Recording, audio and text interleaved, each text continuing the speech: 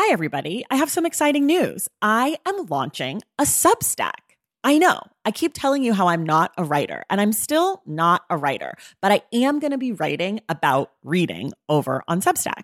The Substack is called Unstacked, and you can find it at traceythomas.substack.com. There will be free options every Friday. There'll be a bunch of weekly roundups, announcements, all the shit I'm into.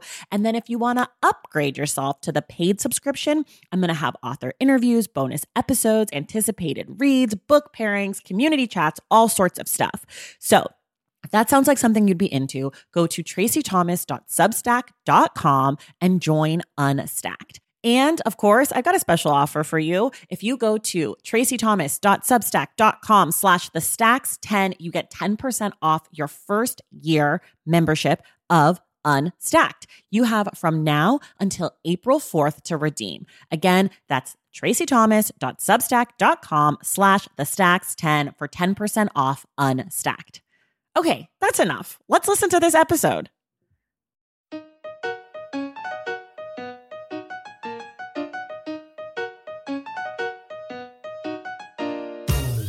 Welcome to The Stacks, a podcast about books and the people who read them. I'm your host, Tracey Thomas, and today I am beyond honored to be speaking with Danyel Smith. She is the author of our May book club pick, Shine Bright, A Very Personal History of Black Women in Pop. Danyel is a longtime music fan, essayist. She's the former editor at Vibe and at Billboard. She's the host of the Black Girl Songbook podcast, and that's just some of her wildly impressive resume. She is intimately connected with the genre and artists she examines in her book, including Whitney Houston, Mariah Carey, Janet Jackson, Gladys Knight, and so many of these other incredible women. And together we talk about the toll of crossing over, the erasure of Black women in pop, and the reason we need to celebrate the women who are at the center of American pop music. This month's book club selection is Danyel's Shine Bright, and we will be discussing the book on May 25th with Novena Carmel. Quick reminder, every single thing we talk about on today's episode and every episode of The Stacks can be found in the link in the show notes. If you love this show and you want more of it, join the Stacks Pack. That's our exclusive community for all you book lovers out there. We have a Discord community where we talk about books and other things. We have a monthly virtual book club conversation and bonus episodes. Plus, you get discounts on merch, shout outs on the show, and more. And not to bury the lead here, The Stacks is an entirely independent podcast. And in order for me to make this show every week, I need the help of listeners like you. So if you want to hear more of this show every single week, head to patreon.com/thestacks to join. And thank you to our newest members, Jeff M., Jamie Clay, Beth Ann Ray, Trisha Nositi, Demery Michaels, and Jill Munzer. Thank you all so much. And thank you to the Stacks Pack. You know I love y'all. Okay, now it's time for my conversation with Danyel Smith.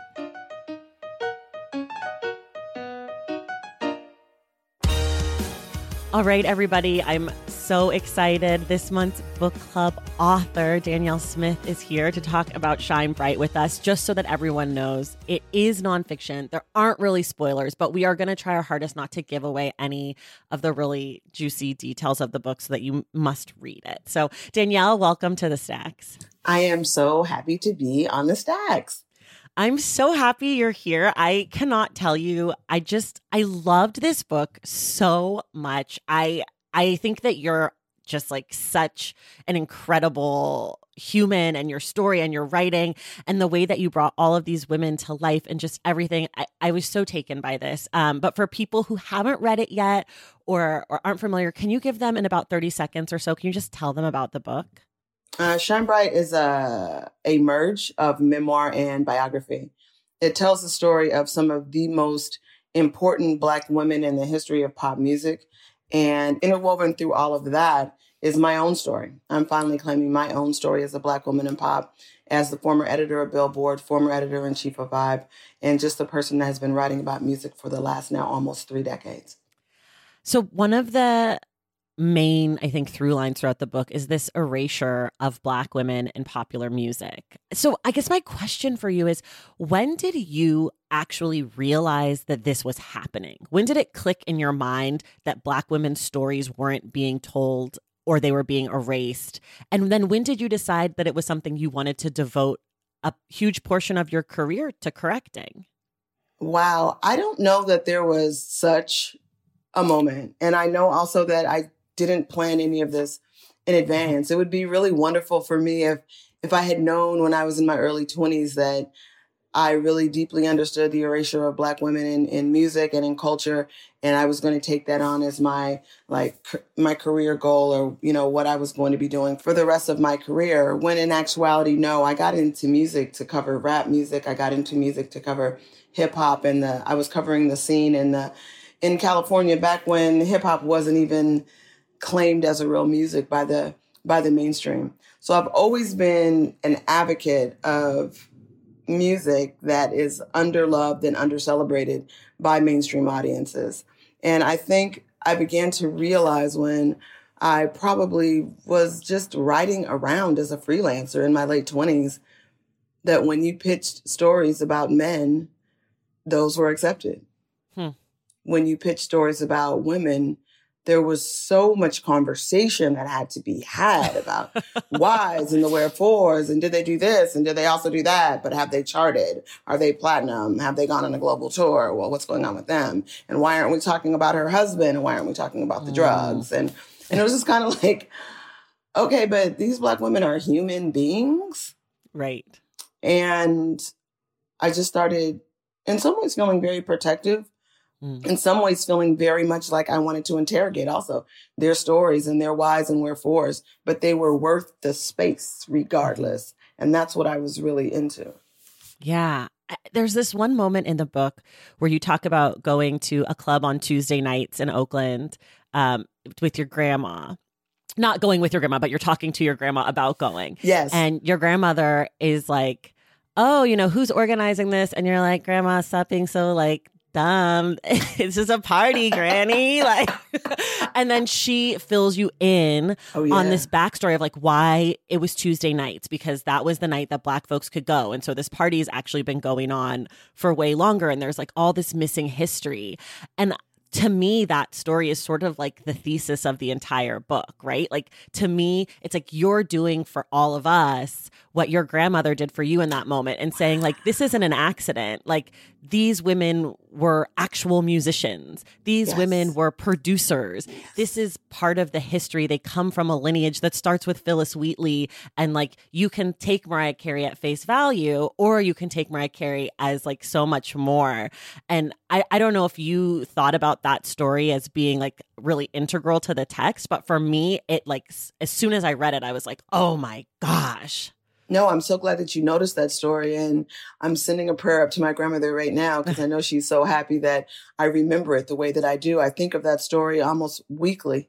I think of that story all the time. It isn't just central to the book to me. It's central to my life and the way that I view culture and the way that I try to look beyond what is on the surface, especially because with my grandmother, her name is Lottie Charbonnet Fields.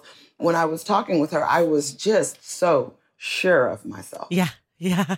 I'm putting mascara on in the bathroom mirror, and my grandmother's just nudging me, and I'm just like, oh. And I'm like, Grandma, I know what I'm talking about. It's just the really cool party. It's and I remember I was like, it's organic. I remember I said that word. It's just organic. We all gather there on Tuesdays. And she was like, no, ma'am. We had to gather at that place on Tuesdays because it was the only night that Black people were allowed, when we all had to go to work on Wednesdays. And so it was kind of wonderful, and it was kind of awful. Yeah. And that's kind of, to me, the story of Black women in music. It's kind of wonderful, but it's kind of awful when you look at it, the way Black women in music have been treated. Yeah. I mean, so I also grew up in Oakland. I also live in LA now. As I was reading your book, I was feeling this is it feels a little too close to home for me. I was get it, very emotional. We can talk about this later, but actually my father passed away the exact same day as Whitney Houston. So I feel an extra special closeness to Whitney in her, there's just so many things in your book that I was just in the heart. And my family's also from Louisiana originally. So there's just a lot of things. But one of the things that struck me as someone who, I like pop music a lot. I love Black women. I'm very into it. And there were so many people that you talked about that I knew the music and I didn't know their name. And that speaking to that same kind of wonderful and kind of awful. I could not have told you Marilyn McCoo, but of course I know The Fifth Dimension. Of course I know, Aquarius who doesn't, Yes, right? yes. And I do want to talk about her a little bit because I have so many questions. But and I didn't know that Stephanie Mills was the same Stephanie Mills. I knew Like the from music. The Wiz? Yeah, I just didn't put it together. Wow. And so You're making me so happy right now because sometimes in my own head I'm writing and I'm like, do I really need to write this? Because I feel like everyone knows this already. No. Do I really need to go into that? And it's like, and I feel like everyone knows that. And it's like everyone doesn't know that. I'm so happy that you're confirming that for me. Yeah, totally. I mean, I'm a little younger. I'm a millennial, and so a lot of it was music that I heard, but it wasn't music that came out in my lifetime. Right. And so it was like, of course, I know "Let's Hear It for the Boy," but I didn't know anything about Denise Williams. Like, I didn't know her story. But I love the song. Like, I used to teach it when I was a dance teacher. Like, I love it, but I didn't. You know what I mean? So there was so many moments for me in the book where I was like. Or you would just mention a person or you would mention a song and I'd be like, oh, like I don't think that I knew who Herb and Peach or Herb and Peach. Like Peaches and Herb? Oh my. I've never heard their names before, but I knew their music. I am taking with me forever after this moment, Herb and Peach. That is going to stay with me for so long. And I'm not mocking at all. I'm not, because there are people of my grandmother's generation that I could say the same things about. Or my mom's generation that I could say the same things about.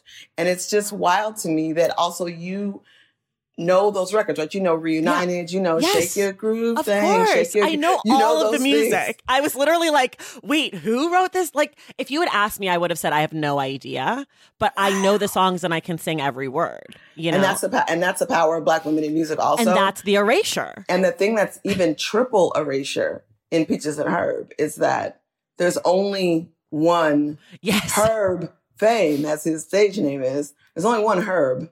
But there's been 6 or more Peaches. That blew my mind also. And that's sort of like Temptations, right? Like there's like all these Temptations. Yes. It's crazy, but it's like there's these number one pop singles. Right. These are big records. It's so much work, especially in that era, the 70s and 80s, for a Black act to become number one pop. These are huge accomplishments for Marilyn McCoo and the Fifth Dimension, for Linda Peaches Green from Peaches and Herb and Herb fame. These are huge, major accomplishments. And I just feel like there's people from that era who are white or white and male, and we know their names. Yeah. Everyone knows Karen Carpenter's name, right? Yeah. But Reunited is the number one pop. Shake Your Groove thing, top of the pops. And we're like, who is that again? Because these people were not written about in their time a lot. They were not featured like so many white acts of the same stature on the covers of magazines like Rolling Stone, Spin, Time, Life. They were not there. And these are the spaces where people get lifted up to the status of genius in our culture. Right. And so it's criminal to me. It's criminal. Was it difficult for you to write about the history of these people now after time had passed? Because so many of the stories of artists, they're happening like concurrently in their lives. Like these white artists you're talking about, they're being written about in real time. So for you to go back and sort of write these features essentially on these artists 30, 40 years later, did you find that challenging as far as research and all of that? I found it fun. I will say that I did a lot of work actually through the DSPs, through the digital service providers, the streaming companies. There's so much information to be found there. I was very intent on trying to talk to the people that I felt it was important to talk to newly, but I also wanted to do the research and find the ways in which these women were spoken about and were speaking about themselves in their heyday. Mm-hmm. I think nostalgia and reminiscence is amazing and important, but I also think it's super important to know like what Gladys Knight was saying about herself when she was 27 years old. Same for Ella Fitzgerald, same for Marilyn McCoo, same for a lot of people. Because this is when, as women, as humans, we're coming of age. many of us are at the height of the things that we most dreamt about when we were kids. Maybe not the plateau or the zenith of our career, but some of our wishes are beginning to come true. And there's a certain highness to that. There's a certain, if we're lucky, a certain like surge of confidence that and fearlessness that's in that moment. So I wanted to find what people were saying about themselves in that moment. I went to old magazines. I took it to the microfiche. I took it to YouTube for old videos with like 412 views. And I took it there and I transcribed. I had great help from research assistants and my husband yelling at me, did you listen to this one? Have you heard that? All that kind of stuff going on. But I actually was just, I was suffocated by all of it. Immersed. And immersed in all of it, like underwater, flying over it, like everything. I just loved being surrounded at all times by Black women and the stuff that they make. Yeah. I mean, as I was reading it, I kept thinking, I have to ask Danyel, is there a Spotify playlist for the entire book? Yes. It's coming to, yeah. Okay, actually, I need it. the way that it's, I think I'm going to put it out next week, is It's not for the whole book. There's actually a playlist for every individual chapter. Okay, great. So I'm going to release those because so many people have said, I'm listening to the music as I'm reading the book. I'm listening to the music as I'm reading the book. And one, that means beyond to me. Like I want to just pound my fist on the table, like with happiness, because that's what I want more than anything. I want for people to be listening to Marilyn McCoo. I want for people to listen to Mariah Carey before Mariah Carey was Mariah Carey. I want people to experience that. I want people to listen to Janet Jackson's first 2 albums, right? Not just when she got to Control, but she had 2 albums before that. They're up and down, sure, you know what I mean, in quality, but there's some cute stuff on those albums. Dream Street, like there's cute stuff. So it matters so much to me that people are listening to the music as well as reading the book. Yeah, I have a group of people who are like my inside supporters. They're on Patreon and they're called the Stacks Pack, and we have a Discord. And as I was reading, I found like one, but it only had 16 songs, and I was like, I'm too far into the book to go back now, but one of you needs to make this playlist for us because we need it. It's coming. Okay, I'm so glad to hear that. Okay, you are a person who is in the music world, so I want to hear you tell me, how much stock do you, Danyel Smith, put into the Rock and Roll Hall of Fame, the pop charts, the R&B charts, the Grammys? How important is that to you when you think about the music? That's a tough one because I say it in Shine Bright. These are flawed metrics. They are. Right. These metrics, like the history of music in this country, are reflective of the history of segregation in this country. So it's very difficult to be like, oh my God, rah, rah, rah, rah, about some of those awards. They're flawed metrics, but to me, especially I used to be editor of Billboard, they're flawed metrics, but they're the metrics that we have. Right. So I'm not saying that we shouldn't have more. I'm not saying that we shouldn't lift like the Soul Train Awards and the BET Awards and the Latin Music Awards and things of that nature up to even bigger spaces in culture, because we should. But they matter to me because this is where the genius gets distributed. This is where the trophies are handed out. This is where it's not a gold star for everyone, but it's a gold star for you because you're excellent. What you made, what you created, what you sang, what you wrote, what you played, it was the best and it was judged by your peers. I want those institutions to be more fair to Black and other marginalized communities. And I think the way to do that, one of the ways to do that, I should say, is to hold them accountable for the way things have gone down in the past. And I consider that to be my business and really always have. Personally, I'm fascinated by the Rock and Roll Hall of Fame. There are many places. I'm fascinated by when people win things. When Black people win things in mainstream spaces, I'm fascinated by what they say. I'm fascinated by acceptance speeches. Incredibly, there's many places in Shine Bright where I go to the acceptance speech. I'm always like, let me go see when this girl won something, because I know she came out of her face either aggressively or passive aggressively. Right? Or I know there was like an emotional moment that we didn't all pay attention to, or a detail that wasn't seen, even if it was a gown that was chosen, even if it was just how a person walked out, who they thanked, any of it. Because those moments for Black people in these mainstream award spaces, when they receive their platinum albums. I remember when Cardi B first went platinum, I was still living in New York, and I called up to Atlantic and I was like, are you guys doing a ceremony at the office? And they were like, yes. I was like, I'm coming up there. I'm coming up because I wanted, these moments mean things, like to Black women, for everyone to gather in your honor and say, you, lady, are fucking fantastic. Right. Like, it's criminally rare. And so I do love like the history of these spaces, the history of the Grammys, the history of the Rock Hall, the history of the American Music Awards, the history of Oscars, all these places where these gold stars are handed out. Because this is where American culture lifts up its geniuses. And Black people, Black women are not there nearly enough. I always remember Spike Lee when he said it. He said, we was robbed. And I think he said it for everyone. He could have said it for any number of his movies. As many times as he was nominated. He said, we was robbed. And it just reverberates in my head and my heart.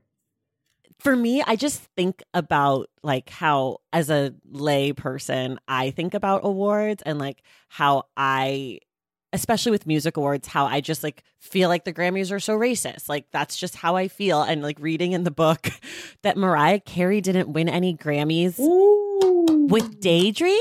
With Fantasy. You say Daydream, I say Fantasy. She didn't, wait, isn't the album Daydream? Yes, but I'm talking, well, she was nominated in the album category and the song category. I see. So I'm just like. That, I meant that year of all those songs from that. Yes. Yeah. Like, I was there that night. Oh my God. If you had asked me before I read the book, I would have been like, yeah, of course, I'm sure she won for something. Like, I mean, hello, like, how could she not? And I guess I just always have known that these things are racist and hate us and like don't want us to win. And obviously, like, fast forward to Beyonce, you know, like, yes. So for me, and like, I think about the Oscars too, and like the Golden Globes and all of these awards. But the difference for me between the awards and the charts is that not being an insider, I just always believed the charts were, you know, standard, you know, the same. It's like if your albums played the most, your songs played the most, it's on the charts, because I had no idea. Obviously now I know this, and also being in the book world, I also understand this about the New York Times bestseller list. I thought that was the same thing. I thought all of these metrics were legit. And I didn't realize that they were all manipulated in the same way that the awards are.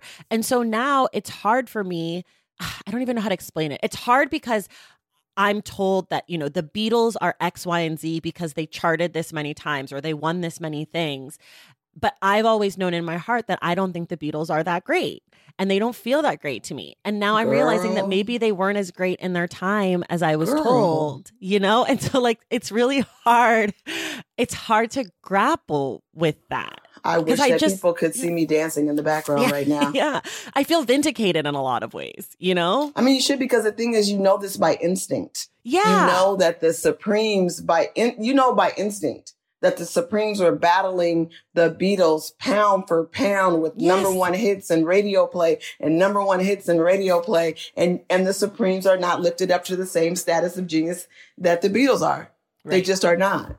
We have a joke in our family that every version of a Beatles song that's covered is better than the original. Girl, listen, and I have a whole playlist called Black Beatles on Spotify, which is covers. I need you to send me that, please. Please send it to me. It's just a bunch of covers of black people doing Beatles songs, and like Wilson Pickett. It's better. Like he's just doing the Beatles better. Nina Simone, she's just doing the Beatles better. Like Stevie Wonder, he's just doing the Beatles better. You could go to Earth, Wind and Fire, Aretha Franklin. Like, the whole thing. It's just, and like, I get it. People love the Beatles. Apparently that documentary on them was lovely and made people like them more. But like, I just always believed that my taste was wrong or something. Like that I wasn't getting something. But it wasn't. I was being like gaslit by the billboards. And it's crazy. I quote, there's a professor, his name is Eric Weisbard. He's actually married to Ann Powers, who's that lead music critic at NPR Music. And Eric and Ann and I have known each other since forever. And Eric has a great book. And one of the lines in the book is, America's Top 40 is not America's Top 40 if it ever was. Mm-hmm. It's always has been manipulated. Yeah, that's in the book, I think, that line. That it right? is, yes. Yeah. Yes, I quote Eric in the book. And he's a professor of American Studies. And the charts have always been manipulated to reflect more whiteness and more maleness. And you said also older, right? He said older, many times, whiter, and like softer or something. Yes, absolutely. Yes. And you gotta understand, like the way the charts used to work, there used to be the real charts, the mainstream charts, the pop charts, and then there were the race charts. Right. Where the Black music competed against only each other, really. Mm-hmm. And the white music competed only against each other, just the way baseball was in this country. Right. You had the Negro Leagues and you had the real Major League Baseball, so to speak. Even though, of course, Major League Baseball had to go to the Negro Leagues and recruit people into Major League Baseball, as we know. But it's like they used to call it the race charts. But, of course, this was in the era of segregation. And so they were also called the Negro charts, and they were called the other N-word charts also. Yeah. Yeah. And they were not looked upon in any way as good or as special or as dynamic or as genius as the people on the white/pop charts. Mm-hmm. And it's just, that's where all that idea of like music crossing over. Right. And my thing with that has always been like, did Jackie Robinson cross over to MLB or did he go for equality? Right. Did he go to play before the biggest audiences and make the kind of money that is worthy of his skill? Right. But I feel like if you think of crossover as, meaning not just like taking your talents to the white side, but also some sort of like, it sort of feels like some sort of assimilation or like whitewashing happens to that person. Like, especially in Jackie Robinson's case, it's like he did sort of cross over. He was forced to dull his light and it ultimately killed him at a younger age, like all the stress and the racism. Like I feel like sometimes crossing over means like changing who you are. And I feel like that's really sad to me also, that like, in order to cross, like for Selena to cross over, she had to sing in English, right? Like she couldn't just take her bops over there. She had to like change fundamentally part of who she was, or like to reacclimate herself to be worthy of white audiences, worthy, of course, in air quotes. But I feel like crossing over is like a little more cynical than just being accepted by the mainstream charts. I don't view it as being accepted by the mainstream charts. And I do think that the stress of it will kill you. I think it pretty much killed Whitney Houston. Yeah. I do. But I do not think that there is this wrongness or assimilation. I feel like it's ambition. I feel like, and Whitney Houston has said it, I wasn't crossing over. I wanted to be equal. Right. I wanted to play the biggest arenas. Right. I wanted to be on all of the radio stations. Right. I wanted to have access to all of the things that could make me who I wanted to be. And I wanted to be a global superstar. The thing about the R&B charts is that wonderful things have and will continue to happen there. Mm-hmm. But it's as is the R&B charts can so often be, as was the Chitlin circuit, or as I mentioned, the Negro Leagues. Mm-hmm. It's like separate and not equal. Right. And so it bothers me that just in the decade, the 80s, when Black people began taking over the pop charts with Michael Jackson, with Whitney Houston, with Lionel Richie, with Diana Ross, that all of a sudden the idea of being a pop star became a negative thing. Yep. Because when being a pop star meant you were white or you were a rock and roll star, then it was wonderful. It was everything to which all musicians aspired. Yeah. But as soon as some blackness walked up into the pop room, then it was like, well, it isn't cool anymore. Your music is sappy. It's not real. Let me tell you something. They tried to do that to the Dixie Cups as far back as Going to the Chapel and Going to the Chapel. And they are enunciating every word in the way that the white artists were enunciating every single word in the pop songs of their era. I don't see, maybe I'm different, but I don't hear assimilation. I hear I can do that too. And if that's what it takes for me to get where I'm going to get, then believe me, I'll walk through that door. And believe me, once I'm there, I'm going to act exactly as I want to. I agree with you. I'm not saying that the artists thought that they were assimilating. I'm saying the people that accepted them, like the people, the white people who welcomed them into the mainstream, forced them to like be smaller or like belittled them once they got there. I think I'm saying something similar. No, they did. I think we're saying the same thing. Yeah, I think we're saying the same thing. I didn't mean the assimilation was coming from Whitney or Jackie. I meant that they wanted to be equal and they wanted to be great. And so they took their talents and they had the ambition and they went there and then they were assimilated. You know, Whitney, Janet talks about like wanting to get skinnier or like they asked her to go on a diet and all that stuff. That's what I mean. I don't mean that the black folks were assimilating. I mean that the white folks forced them to, do things or asked of them to do things that they, you know what I mean? Like they felt the pressure. Yes, I do. I think there were so many rules and regulations with regard to how black people can act in white spaces. Yeah. Yeah. I think that's absolutely true. But I think that definitely takes a toll. Oh, I know. Yeah, there's unfortunately loads of dead black stars to back that up for us as evidence.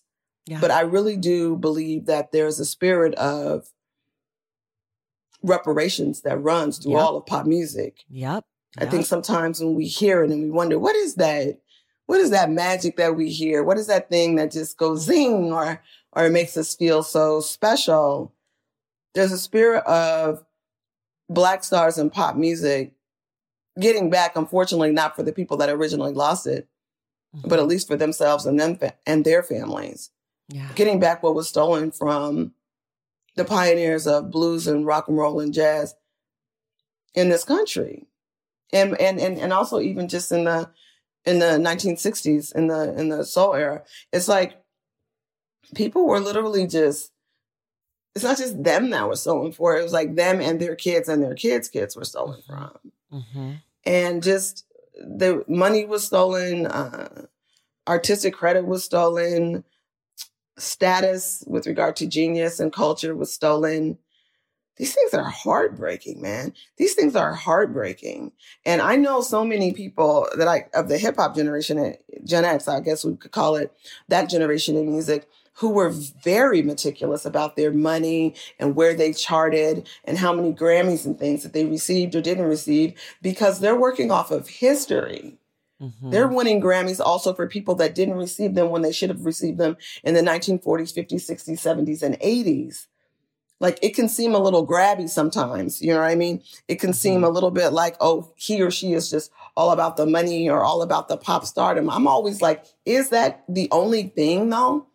Mm-hmm. Or are there levels to it?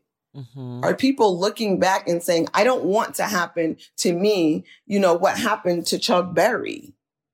Ella Fitzgerald got out of this game alive and well and sitting on all her money. But that's rare, man.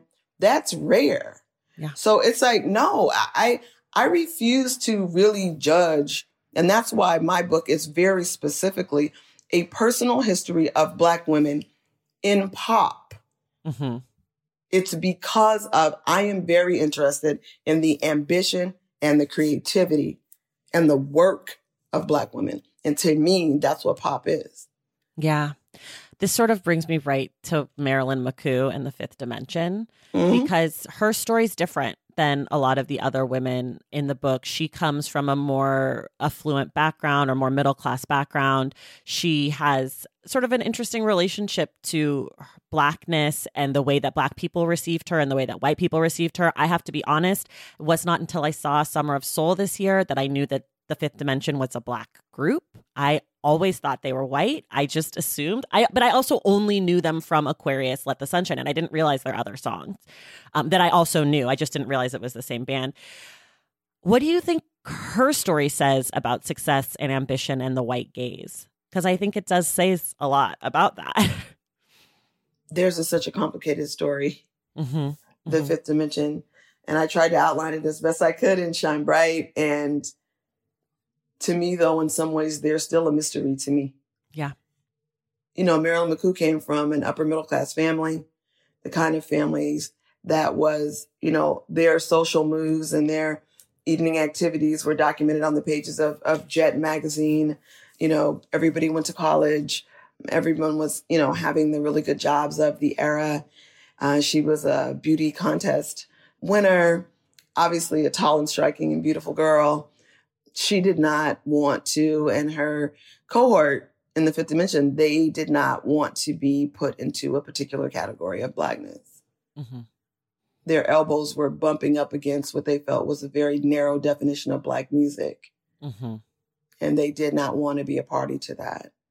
I think the nuance in their argument was not heard in the middle of the civil rights movement. Right. I think, frankly, nobody had time for that a lot of times on the Black side. Right. There was a particular Ebony cover that I referenced, I think, in Shine Bright, where there's this picture of the Fifth Dimension, you know, standing in the middle of a suburban street in their little space age outfits and some kind of little choreography move. And they look fantastic. They do look like the future. They look like In Vogue or something would look, if you know what I mean, if In Vogue had some male members. But they just looked amazing. But like the cover lines on the cover of Ebony or something like, why the riots are happening throughout the cities. It's like, right. Black America is burning. It's like, so it was very difficult, I think, for people to take the time to say, well, you know, theirs is a nuanced argument. Yeah. Not when songs like What's Going On were coming out. Right. Like there was not a lot of space for it. And, you know, I think their politics are different than maybe a lot of Black people's politics at the time. They were the kind of people that showed up at the Nixon White House and entertained there. So it was, theirs is a complex situation. And I always try not to be judgmental, especially when I think just about the work that they put in. When I think about the way that I think that the Fifth Dimension wasn't everywhere they could be because it was in the interest of the record labels for the Fifth Dimension not to be seen that much. Because they sold more records with people wondering, I heard they were Black. Are they? No, they couldn't be. Really? Oh my God, I didn't know. I mean, there's a whole history of, not in particular to the Fifth Dimension, but to, you know, Black artists not putting their photos on the covers of albums at the record company's request because they know in the record stores of back then, you know, white people wouldn't buy the albums just because a Black face was on the cover. Wow. But then I also know, as I outlined in Shine Bright, that at Woodstock, where they did not appear, there's all different, you know, different counts for the however many hundreds and thousands of maybe 1 million people that were at Woodstock. And after Joe Cocker said, it started raining. So there was a little break before the next, you know, group would be ushered to the stage. So people are wet and they're in the mud and they're bored and they're wanting their heroes to come out. And they just started singing Aquarius spontaneously. Right. At this event that is vaunted throughout musical history as like one of the greatest events, maybe the greatest live event in the history of American live. And how often do you hear in the talk about Woodstock that there was spontaneously hundreds of thousands of people burst into song singing Let the Sun Shine In because it was raining outside. Yeah.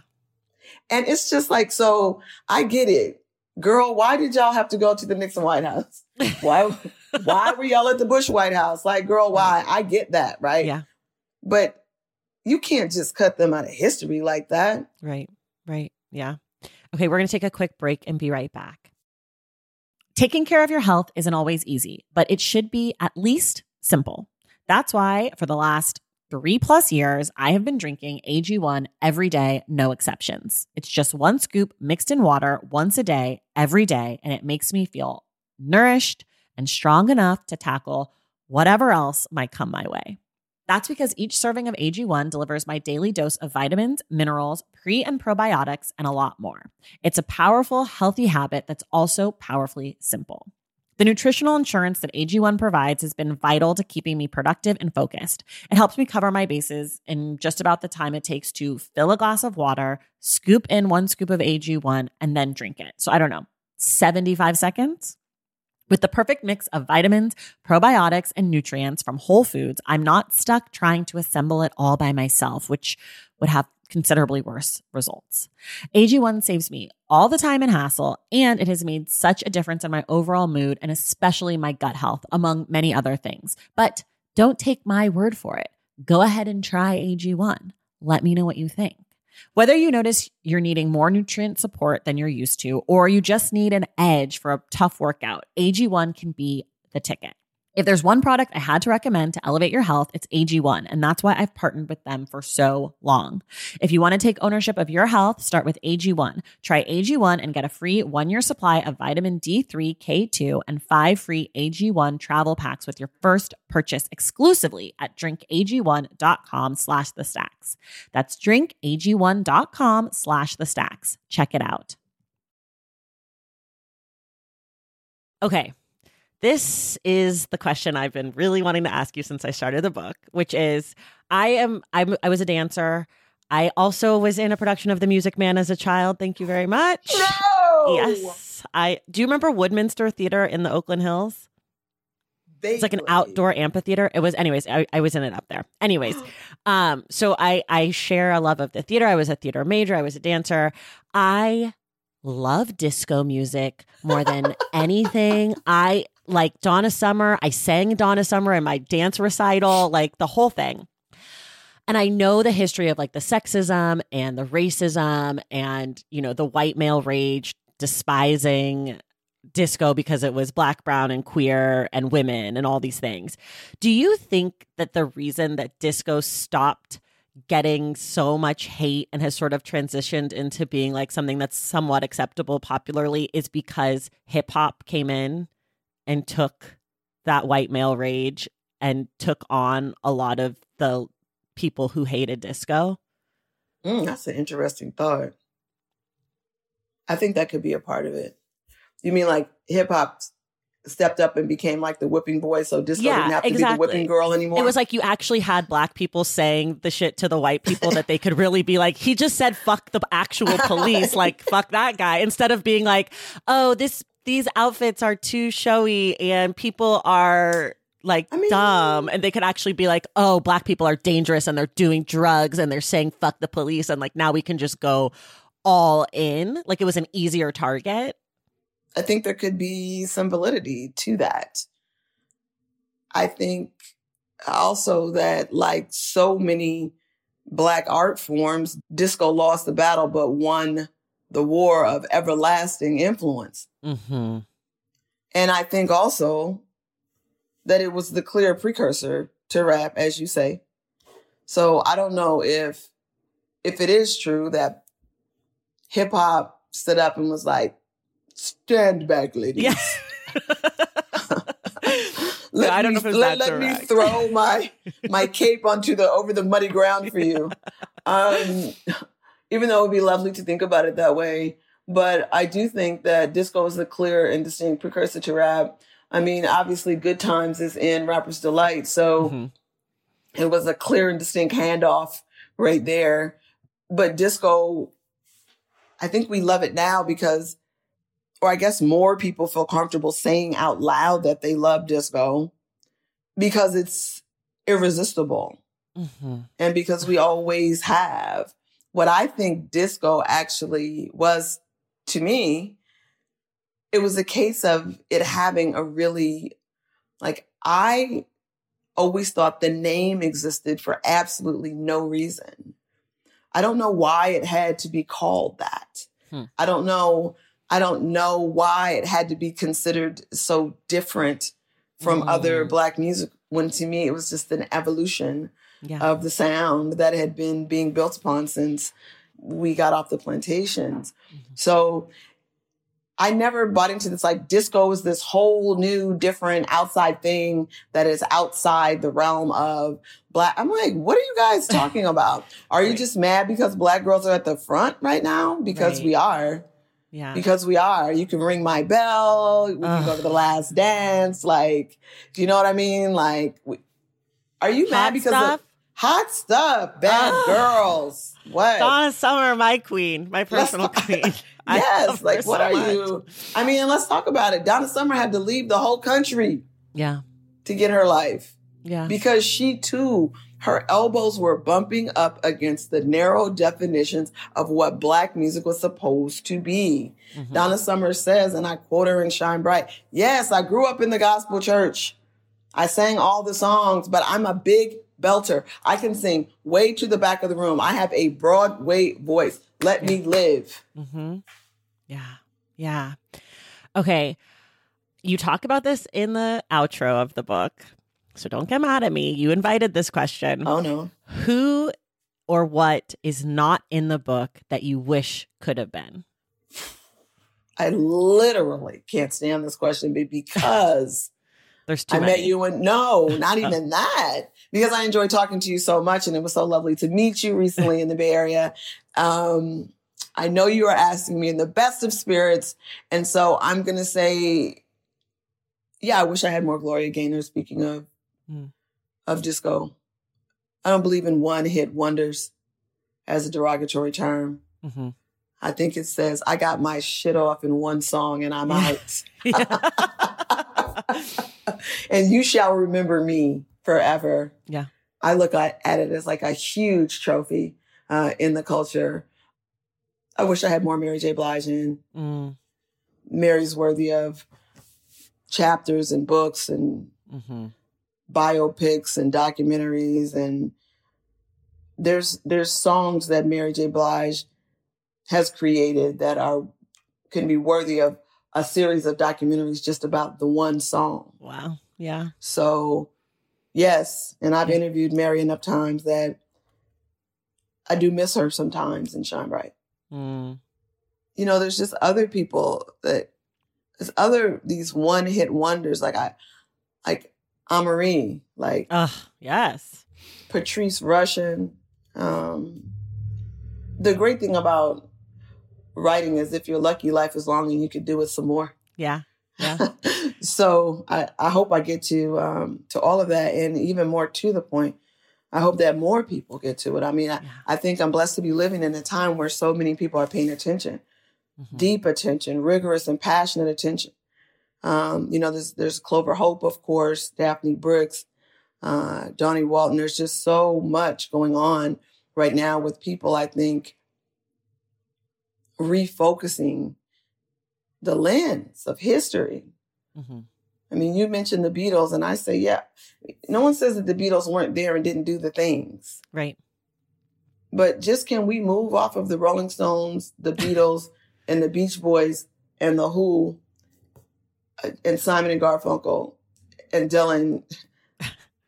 You see how I can keep going? Yeah. Just for a little bit, y'all, like, can we just stop? Please. For a second. Yeah. And these women they're not hiding. They're in plain sight. They are in the foreground. They are in the background.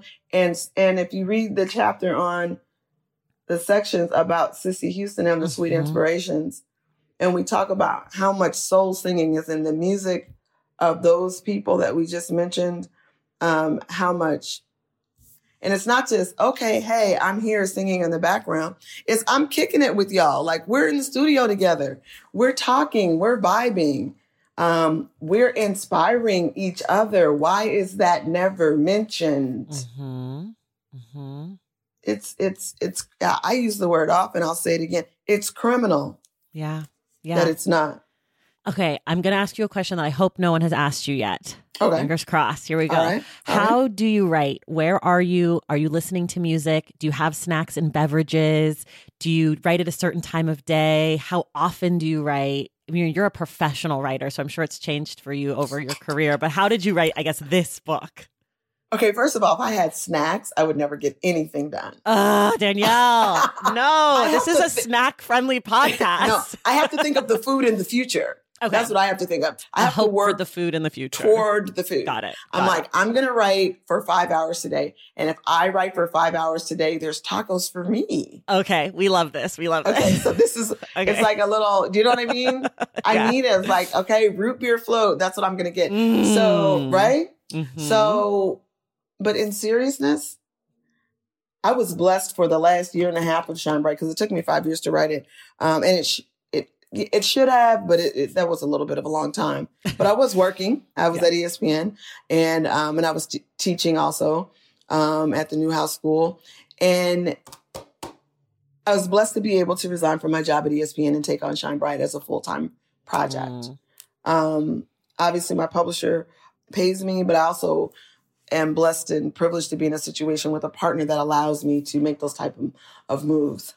So once I was able to work full-time, then I was like, then I have to work full-time. So I had to get up early because my morning mind, when I was younger, when I was in my 20s and 30s, I could really just be up all night, like writing until 3 a.m. and I would wake up in the morning and that work would be so good. Now when I do it, it's like, girl, who said what to who? Oh, no, ma'am. No, ma'am. Like, no, ma'am. Like, I can do some really good editing in the middle of the night. I can work from 12 to 3 a.m. on stuff that already exists. I can refine it. Mm-hmm. But to pull stuff new from my brain at 1 a.m, those days are gone. So I would just set my alarm for like 4:30. Mm-hmm. And then my goal would be to write until like 11. Okay. One of the quote unquote rules of the household is I make breakfast. That is one of my responsibilities at the crib. So I negotiated with my husband out of that responsibility for most days. And I was able to write. It was so great to write. I don't want to make it sound too romantic, but it was so great to write. And then I could see the sun coming up. So then I would know that I'd already gotten like an hour and a half or 2 hours in. And I can't listen to music as I write that has lyrics in it. Okay. Because those lyrics are just distracting me from my own words in my head. Now I will pull up things to make sure I have the lyrics right or to hear something and get inspired by it. But I can't just have music on in the background like for the entire 5 or 6 hours of work. No, I can't do that. I listen to instrumentals or I just have silence. Sometimes I have the TV on mute. Sometimes I try to get like real like, I am a writer. I am going to light a candle. Okay. I love this. And sometimes that's really nice. Yeah. You know, but it's not romantic. And sometimes I'm not even at home. Sometimes I'm at the library. Sometimes I'm at the cafe. I like to be out and about hearing, you get, I guess I call it white noise. To just have that kind of just like, there's energy around you that's not disturbing you, but you feel a part of the world. But yeah, man, I just would have my headphones on, transcribing interviews and just trying to write. But actually writing things like not adding in research or figuring out where quotes go into paragraphs, but actually for me, like writing, like if you read the introduction where it's just like, my love for music is intense. Like, first of all, I wrote the introduction last out of everything in the book. But where I'm just writing, like, I'm just stringing sentences together out of my own brain. No, that's morning work for me. I have to have my first mind. I have to be coming off my dreams, and the subconscious has to still be noisy in my head. As I have a few questions, I just feel like I absolutely have to ask you. One of them is a quick one that I ask everybody, which is, what's a word you can never spell correctly on the first try? Okay, that would be restaurant. Restaurant. Okay. Yes, this is a word that all the geniuses and like important people tell me. This word comes up all the time. Jason Reynolds, you, Angelina Jolie, Quentin Tarantino. I'm telling you, it's like the craziest word that comes up on this show. Why is it like this? I don't know. Why is it like this? I don't know. And the weirdest part is that that's like, I'm a terrible speller, and that is one of the words I can spell no problem. But every other word I can't spell, but it's like, so funny. It's like genius brain. It's like the U, the A, like. Yeah. You're not alone. You're not alone. I'm glad to know. Yeah, no, you're in good company. Okay, this is another thing that came up in the book, but also came up just sort of organically to me. I get a sense that you're competitive. You want to be the best. You want to do great work. I mean, you sort of say it in a few ways here and there throughout the book. And also, you wrote this incredibly ambitious and incredible book, and you can't do that without being competitive. I don't care what anyone says.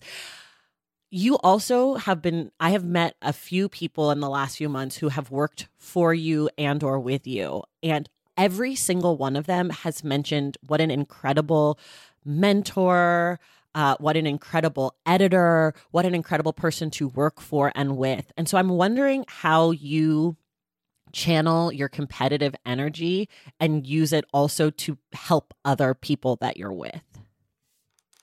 Okay, so that makes me emotional. That makes me really happy. One is, honestly, it's not easy. Mm-hmm. Yeah, I want to be the best, but it's like, I don't want to be like by myself doing good work. Mm-hmm. It's corny and lonely. Mm-hmm. And who would I speak with at parties if I didn't have other people who love to write and think deeply about things and just argue about, points that maybe don't matter to everyone else, but because we've thought about it so much and studied it so much and researched it so much, it matters to us. There's nothing quite like the joy of meeting a writer who you can see has just what it takes if they just work a little bit harder. Mm.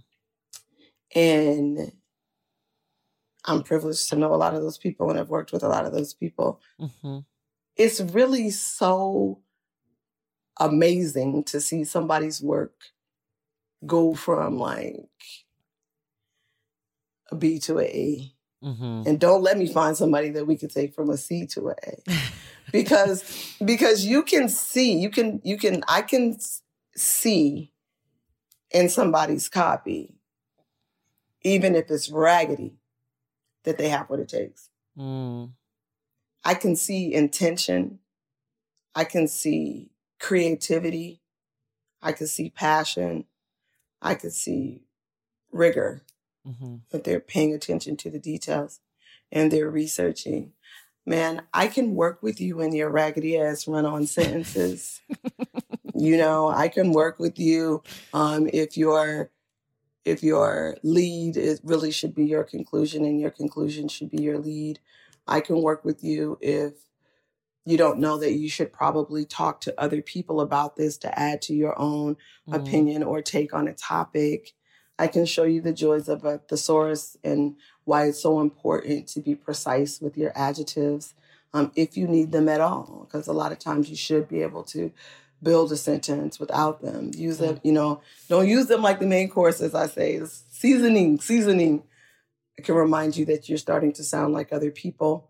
And that's just a moment of insecurity. And so please consider going back to your own voice. It is that strong. Ma'am or sir, what are you doing? Why are you sounding like your friends here? Why are you sounding like your friends in these sentences? You can go right back to your own voice and get it done much more powerfully. Ma'am, young lady, let's get this done. So if those are the kind of things that it just makes me happy. A lot of times in those moments, I'm not doing my own writing. Right. A lot of times I separate my life. Like I said, I was editing at ESPN. It's one of the reasons probably why it was time for me to leave, is after ESPN sent me to Doha, to Qatar, to do a cover story on Simone Biles for ESPN, the magazine.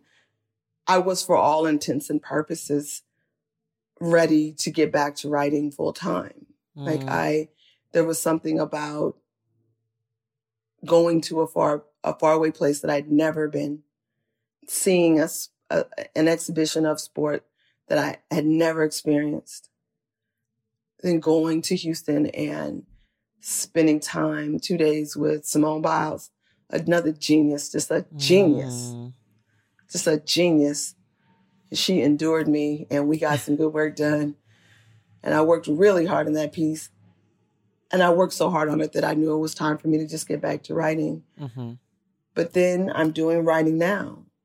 And again, as I say, God willing, life is long. Mm-hmm. And I'll go back to editing again at some point to take a break from writing, because both things take a lot out of a person. They really do. But you make me really happy if you say, people say I've been a good editor, because I pride myself. I want folks to be good. Like, what are we all doing out here for not being good? What am I going to read? Yeah. Pardon my language, but like, the fuck? Like, what am I going to read? What am I going to read if y'all ain't out here like writing good stuff? Like, are you kidding me? Yeah. And there's so much good work out there right now. So I really do appreciate knowing that. Yeah, no, so many people. Speaking of good work, I have just two more questions. One is, for people who love Shine Bright, what are some other books you might recommend to them to read that are maybe in conversation with your work? Well, I've mentioned Clover Hope's The Motherlode. It's an important book, and not just for the way it reads, but also for the way it was conceived, with the illustrations and just the way it looks as an object in your wherever you live. It's a beautiful piece of art as just an item. And Clover is a genius about rap and so many other things. I would say Donnie Walton's, I think it's called The Last Revival of Opal and Nev. Yes, we had Donnie on the show last fall. Isn't she brilliant? A dream. So she's a brilliant woman. So that one, Dr. Daphne Brooks of Yale, liner notes for The Revolution, which is about Black feminism in pop. And it's an amazing book. And then I would take it also to some books that inspired me.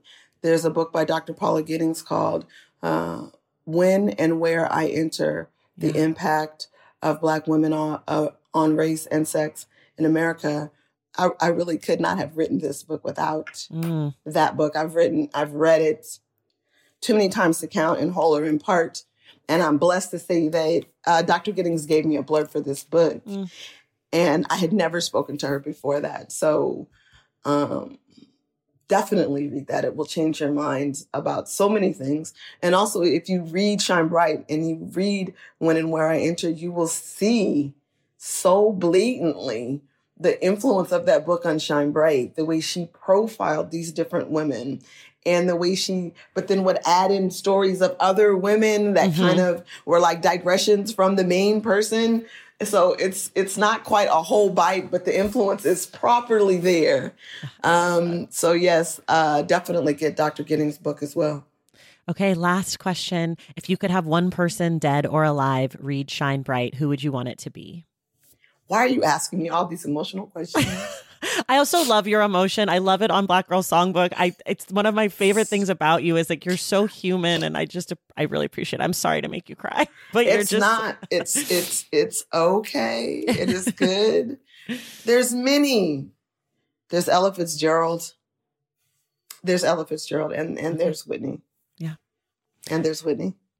Thank you so much, Danyel. This has been such a dream. Everyone, you already know this. Shine Bright is our book club pick for May. We're going to be discussing it with Novena on May 25th. You still have time to read it. I couldn't put it down. I read it in 2.5 days. I loved it. And I listened to some of the audiobook, which I also loved. And then when I finished, I started listening to more episodes of Black Girl Songbook, your podcast, because I needed more. So people, there's so much brilliant Danyel content out there. There's things for you to read. There's things for you to listen to. Thank you so much, Danyel. I don't even know what to say to you. I really don't. You're absolutely brilliant. Thank you. I appreciate deeply your close attention to the text. It matters. It matters. It matters deeply. It matters for me, and I know it matters for all of us. So thank you. Please keep doing what you're doing. Now I'm going to cry. Thank you. Everyone else, we will see you in the stacks.